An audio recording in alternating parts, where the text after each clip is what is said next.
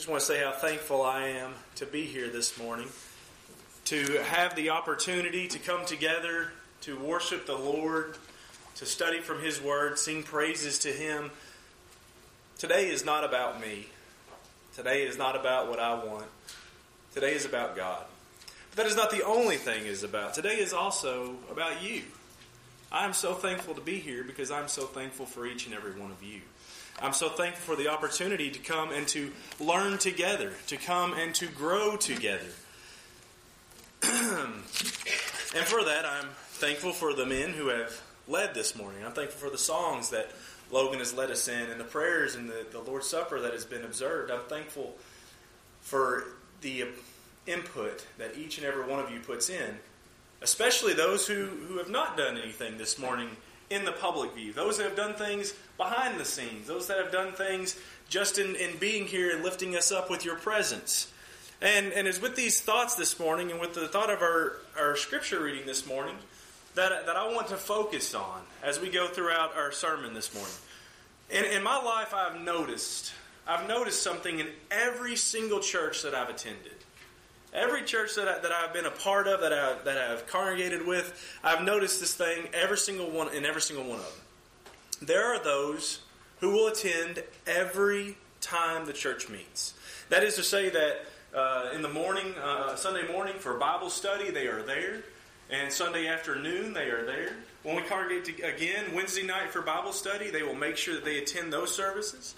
If we hold a meeting, they will be there for the meeting. And even if they're attending or neighboring congregations that are holding meetings, they're going to do what they can to be at those meetings. I've noticed that every congregation has Christians like that. I've also noticed that there are congregations that have Christians who attend less frequently. They may show up just for Sunday morning services, and they may not be there for the Bible studies. They may not be there for mid-week studies that are designed to help us to grow. And they may not attend the meetings that we have and are rarely seen at the meetings held in other congregations. We might ask the question, well, what's so important about attendance?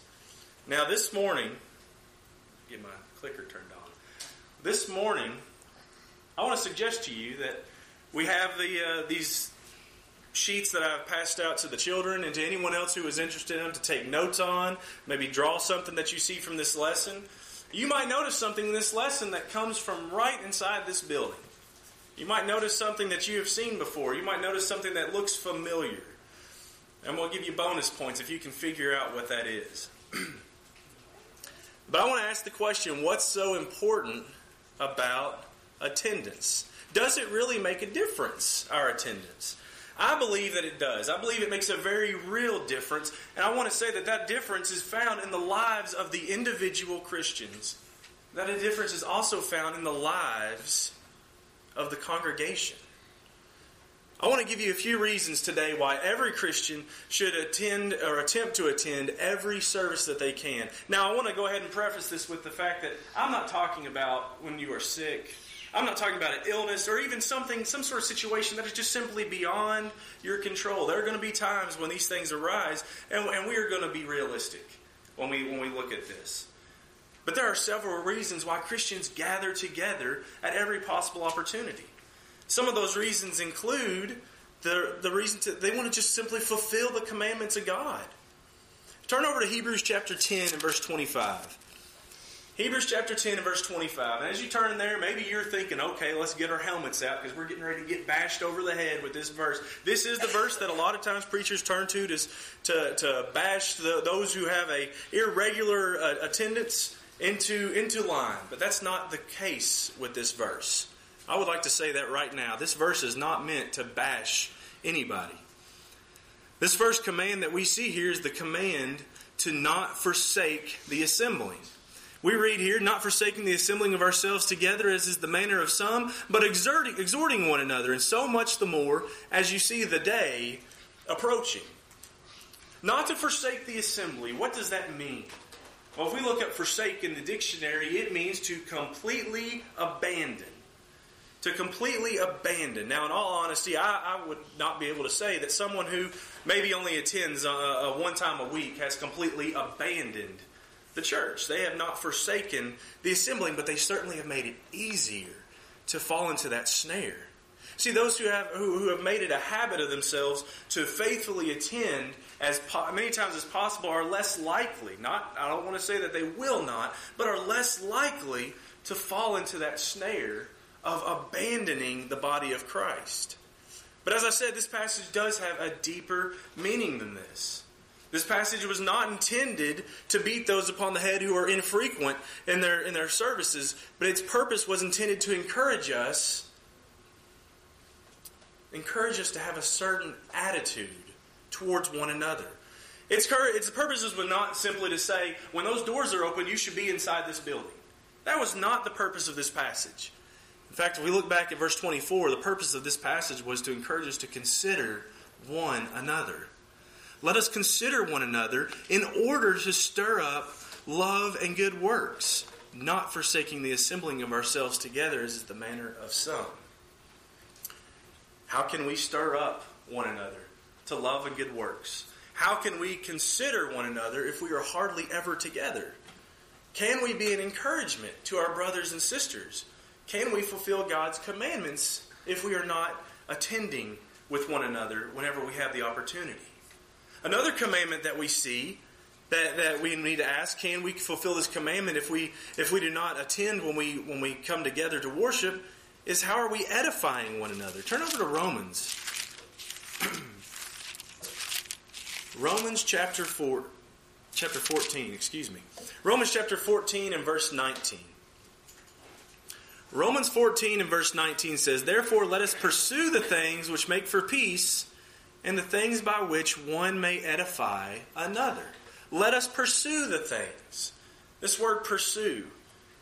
Can we say that we are pursuing things that lead to edification? The word pursue is something, it means that you are following after, or you are chasing after something in order to catch it, or in order to attain it.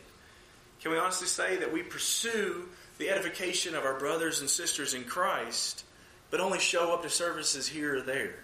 Only show up whenever it's convenient, maybe. I'm going to suggest that it's really hard for us, in fact, almost impossible for us to edify one another if we are not here. If we are not here with our brothers and sisters to get to know one another, to find out where we need edification from. Maybe you do not have a desire. You don't have a desire to join together with your brethren in study. You don't have a desire to join together with your brethren in worship. Then how can we honestly expect ourselves to have a desire to build one another up? Because the fact is your presence and your presence alone encourages others. In fact, one of the most important steps in building one another up is showing up, is being together. And if we aren't edifying our brethren, if we aren't taking time to build one another up, then how can we say that we are fulfilling Matthew 6 and verse 33, which tells us to seek first the kingdom of God? Matthew 6 verse 33, "But seek first the kingdom of God and His righteousness, and all these things shall be added unto you." Jesus certainly desires us to do that. That's Jesus' words there, saying, this is what I intend for you to do. Seek first the kingdom. But that doesn't mean that we have no other priorities in our lives. It simply means that we understand how to put them in the right order. Which things should come first in our lives? Many Christians, myself included, would not accept a job if it meant that they would have to miss services and on a frequent basis. Yes, well, again, as I prefaced before, there are times that things are out of our control. There are times when things are going to happen that we all understand that. But there are many of us who would say, I will not work this job if it means that I'm never going to be allowed to attend services on a Sunday morning or a Sunday evening, or if I'm going to be constantly away and not be able to attend maybe even on a Wednesday. I'm not going to accept this job. And God has always supplied what I needed. He has always supplied what many of our brothers and sisters need, and He will supply what you need if that is something that you have to take a stance on Sunday. Or what about our extracurricular activities? Maybe it's not outside of work. Maybe it's a hobby. It's a hobby, and I want to go ahead and say right now that I am certainly not against hobbies. I love basketball. I love more than just about any other hobby. I love a good day in the woods. In fact, yesterday, Saturday, was the opening day of rifle season here in Kentucky. And that's where a lot of men are out in the woods this morning. And I got to say, that is something that I love to do. That is something that I would like to be participating in, but not today. Not this morning. I'm not going to choose anything over the opportunity to be gathered together to worship God, but also to be gathered together to worship with you. To be gathered together to learn from you. To be edified and built up from you. Oftentimes people miss services because they say, well, I had too many aches and pains. And as I said, this is a reason why we can understand someone would miss. But sometimes those same ache and pains that we have, we wake up with the next morning and travel right on into work. We wake up with and maybe go to the store to buy groceries, or maybe even on a Sunday afternoon run to the mall to get something that we needed. Maybe we're having family over. Or maybe we're planning a big day, or we're getting ready to go on a vacation the next week. Or maybe we just wanted time to ourselves. We could list a million reasons why someone might put off attending services. But then we need to ask ourselves the question, if that's what we're doing, then are we truly putting on Christ? As Matthew 10 says in verse 37, "He who loves father or mother more than me is not worthy of me. And he who loves son or daughter more than me is not worthy of me. And he who does not take his cross and follow after me is not worthy of me." The thing is, what we need to be asking ourselves, what I ask myself and what each one of us needs to do is say, am I committed? Am I committed to Christ? Do I have a wholehearted desire? Do I have a wholehearted dedication to worshiping and obeying Him? And being a part of His body, do I have a commitment to the rest of His body? The rest that I make up a part of? Let me ask you, would your boss accept it if you showed up on Monday, maybe came in the morning and said, I'm going to go home, I'm going to leave for the rest of the day. I don't feel good. I've got family coming over. I just decided Tuesday, the buddies were getting together for golf, so I just went and played golf with them. And Wednesday I was going to come, but, my favorite show was coming on, right when you expected me to be here. And I decided, I would just stay home with the family and watch that show. And we would have good times together. We would build up our family relationship at this time. And Thursday I started to come in, but I woke up and my back was hurting, and I thought, maybe just another day off. And Friday I woke up, and you know what I did? I got online and I found the mission statement that we have as a business. And so I studied that mission statement. I looked it over, and I even got all my family together and said, look, this is what I do for a living, and this is our purposes. And we even thought about it. We thought about the business, and we thought about how we can make it better, but I didn't come into work. I didn't come into work. I decided it would be better to do that and stay at home. We can all understand what our boss would probably say. He'd probably say, okay, that's fine. That's perfectly fine. You don't have to come in next week either. In fact, you don't have to come in ever again if you don't want to. But you can accept that we're not going to give you a paycheck also. Or what about your kids? What about your family? How would they feel like if you were as committed to them as you are committed to Christ? Maybe it's at a game that they have, or a sports activity, or a school function, and you just decide there's more important things to do than going to support that. You decide it would be better to go hang out with your friends or go enjoy a day on the lake instead of going and watching your son play basketball or your daughter's chorus recital or whatever it is that's going on. How would they feel? How would they feel at that time? Could they honestly say that you are committed to them? Would they be able to say that you really want to raise them up and encourage them to do their best? Of course not. Of course they wouldn't feel that way. But yet we give those things our full attention.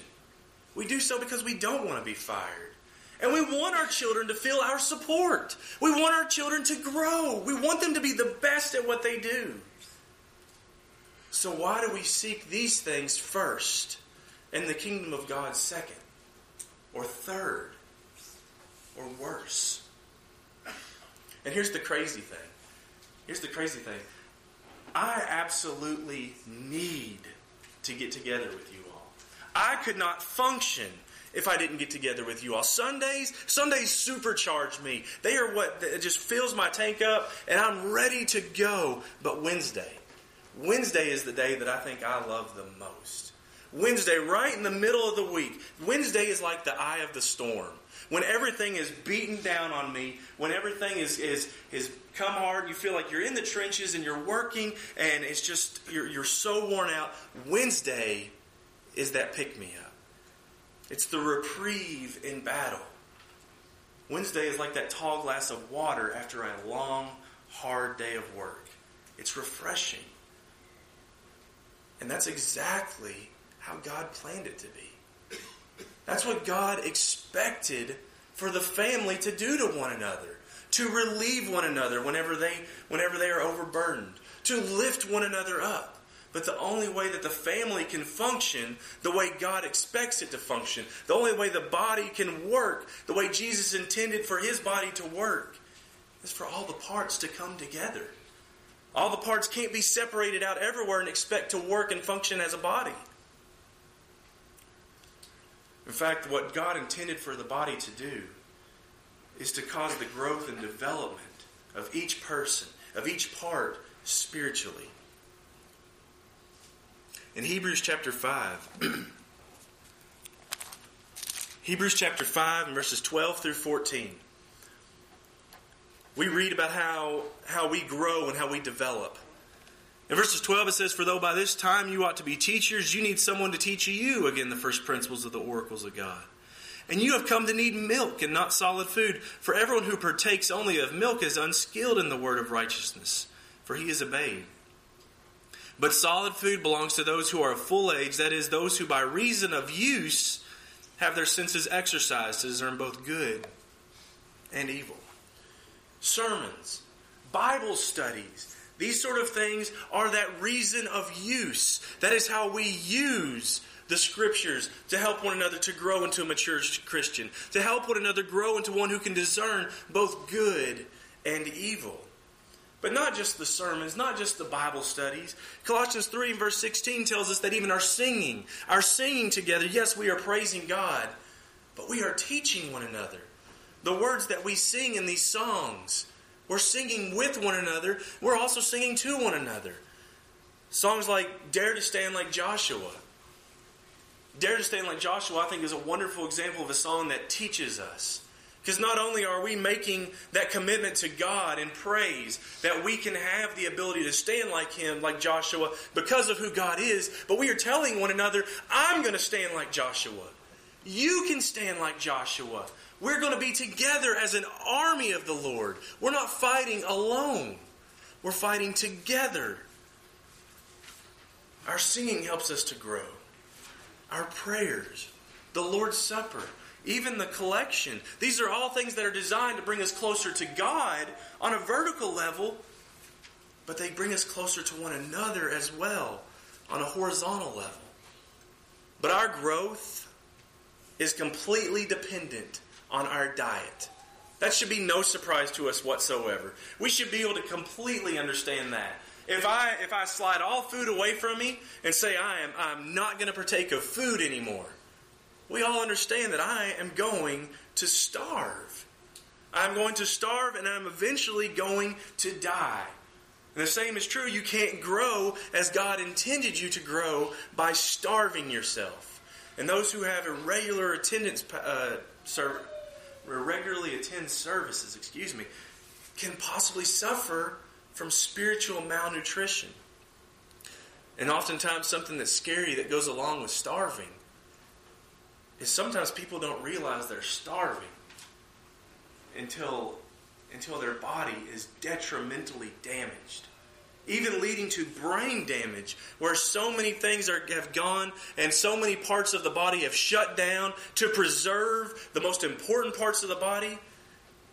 Oftentimes you'll see people who maybe suffer from something like anorexia, and they have no idea what they are doing to their bodies until sometimes it is far too late. The same can be true for a Christian. We can leave ourselves open and susceptible to temptations rather than living a strong, joyful, peaceful life as a faithful Christian. I've personally never known a Christian. I've personally never known one who has a very sporadic, very weak attendance life to be a strong, faithful Christian. To be someone who is grounded and ready to stand up whenever things against them beat upon them. Whenever the armies of Satan and the forces of evil, whenever those things come against them and they are faced with temptation, I've never known them to be particularly strong in that. So yet another reason that we should attend every service is that we need to remember that we can be a good example and a good influence on others. Turn with me over to 1 Timothy 4 in chapter 12. 1 Timothy 4 in chapter 12.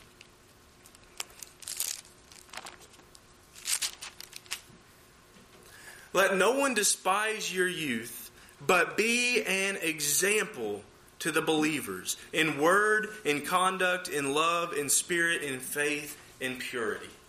Christians are to set an example both to each other, as it says in this passage. And notice in this passage it doesn't say, be an example to those who are just weaker than you. It says, be an example to the believers. Which believers? All of the believers. All of those who are of the body of Christ. We are commanded to be an example to them. But also, as Matthew 5 says, in Jesus' Sermon on the Mount, we are to be an example to the world.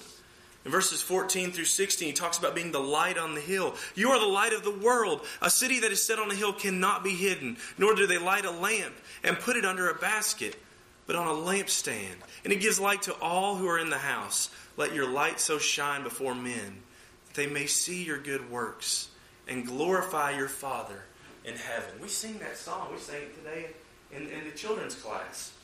This little light of mine, I'm going to let it shine. And we talk about how we're not going to put it under a bushel. We're not going to set it under a basket. We're not going to let Satan blow our lights out. We're going to shine that light all around our neighborhood. One way in which we can do that for both our brothers in Christ and our sisters in Christ, whether they be babes, whether they be spiritually weak, whether it be a visitor, or even our very own children. One way we can do that is by our faithful attendance to the services. It sets a good example. You may have heard the quote in times past that says, what we tolerate today, our children will embrace tomorrow. I can't honestly give you the person who said that. I looked and looked as I thought about this sermon to find out who was it that first said that quote. Everything seems to go back to Glenn Beck, and I'm not willing to say that he was the originator of these wise words. But it's absolutely true. It is absolutely true. What we tolerate today, what we put up with today, our children are watching us. Brothers and sisters, our children see us. Those who are weak see us. Our neighbors see us. And they realize if that was good enough for them, then it's absolutely good enough for me. If it was good enough for my parents to just go here and there, maybe on the first Sunday, maybe just only on Sunday, if it was good enough for them, well, then it's good enough for me. But then what we see is they grow. Sometimes the attitude grows that maybe once a week wasn't really that important. Maybe I don't need to go at all. Maybe I can continue to lower my significance of services and my attitude towards attendance. That's what we can expect. If we have shown them, whether it be our children, whether it be those who know us, if we have shown them that we show an insignificance to the family of Christ. and to the services that we have with one another. So maybe you think, well, yes, I understand that it fulfills the commandments of God. I understand that it helps me to grow and develop, and I provide a good example, but here's the thing. I can survive on one service a week. Maybe that's the way you feel. I can survive that way. But what about those who can't? What about those who can't survive and need encouragement and notice that you're missing? Those that say, well, if it's okay for them to do it, well, it's okay for me to do it. They seem to be doing all right. They seem to be kicking it and making it. I'm going to try it too.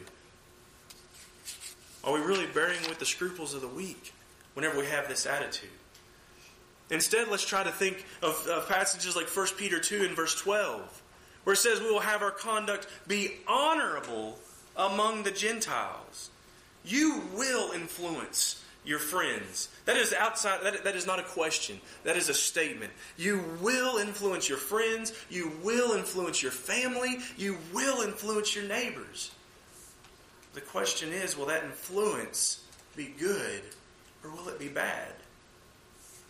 If you're choosing to come to services as often as you possibly can, they are going to admire your conviction and dedication, and they're going to question it. They're going to actually look at it and go, that's really neat that you do that. It's good, but why? Why do you do that? It's just the second service. It's just Wednesday night. They're just going to get together and talk about some things. It's not a real service because it's not Sunday morning. They're going to ask questions, but that's going to lead you to opportunities to answer those questions and to encourage them and to build up the kingdom. That is exactly what Jesus wants. It's for us to be living a life that causes people to ask questions. To not be conformed to the world, as Romans 12 says, but to be transformed. So they look at us and say, why do you do that? Why do you live that way? And absolutely, least of all these brothers and sisters, you being here, it's an encouragement, it's an example, it's an influence on me. It provides me a great deal of support to see each and every one of you here. A soul that joins together in assembling with me to worship our God together with me. Strengthens me, encourages me, reminds me that I'm not alone. I'm not dealing with the problems of this world by myself. Not in here. Not with my family around me. But your absence provides the opposite. Your absence provides anxiety. It causes me to worry for your soul, to fear for your spiritual well-being. So why attend every service? Why is it so important? Because the faithful child of God, attending every service allows us to fulfill the commandments of God. Attending every service causes us to grow and to develop spiritually. Attending every service that we possibly can provides a good example and an influence to those around us. For so many reasons, we should have the attitude of the psalmist as we read in our scripture reading this morning. I was glad when they said to me, let's go into the house of the Lord. All of this could be summed up probably by this one story that I heard this week of an old arthritic woman who hobbled her way to church, rain or shine, every time the doors were open. One day someone asked her and said, why do you put so much effort into this? And how do you even do it? I've seen you as you walk down the aisle. It looks like you're just in a great deal of pain as you walk, just in this little distance, but yet you walk to church every time. And her response to this question was, well, my heart gets there first, and I guess my old legs just follow along. I thought that's the key. That is where it all begins, is in our heart, is in our attitude towards the church, towards God. Let's ask ourselves, what is our attitude? Are we redeeming the time that we have left, using it as much as possible in service to the Lord. As I said, given bonus points, if you can figure out what from this sermon is right inside this room. And if you chose the board on the wall over here that says attendance, good job. But that's hopefully not the only thing that we saw in this sermon that's possibly in this room. Maybe we saw something from this sermon was inside of us. Maybe it was inside of our heart. If that's our attitude this morning, the attitude that we've talked about this morning, that maybe attendance isn't quite as important to us as it should be, that's okay. Because we can change. We can make a difference in our lives. We can make a difference in our children's lives. And it all begins with just a simple step. Here in just a moment, we're going to be singing, if you want to go ahead and take your songbooks out. Song number 343. Let him have his way with thee. Oftentimes our attitude says, let me have my way with you. We look around the world and we see that. Let me worship the way I want to worship. Whether it be to worship in the woods in a tree stand, whether it be to worship in a way that you have not authorized. So many times around the world we say, let me have my way. That's not the attitude that we should have today. Maybe that's the attitude that you have had. As we sing this song, consider how we teach one another. To say that the attitude we should have is let him have his way. God, have your way in my life. If you need that this morning, if you need him in your life to become a child of God, to obey his commands toward attaining salvation, or maybe you need to realize that you just need to walk more rightly. You've already made those steps, but you have laxed yourself maybe in your attendance, maybe in your service to him in some other way. If that be your desire this morning, won't you please let it be known? Won't you come forward now as we stand and sing?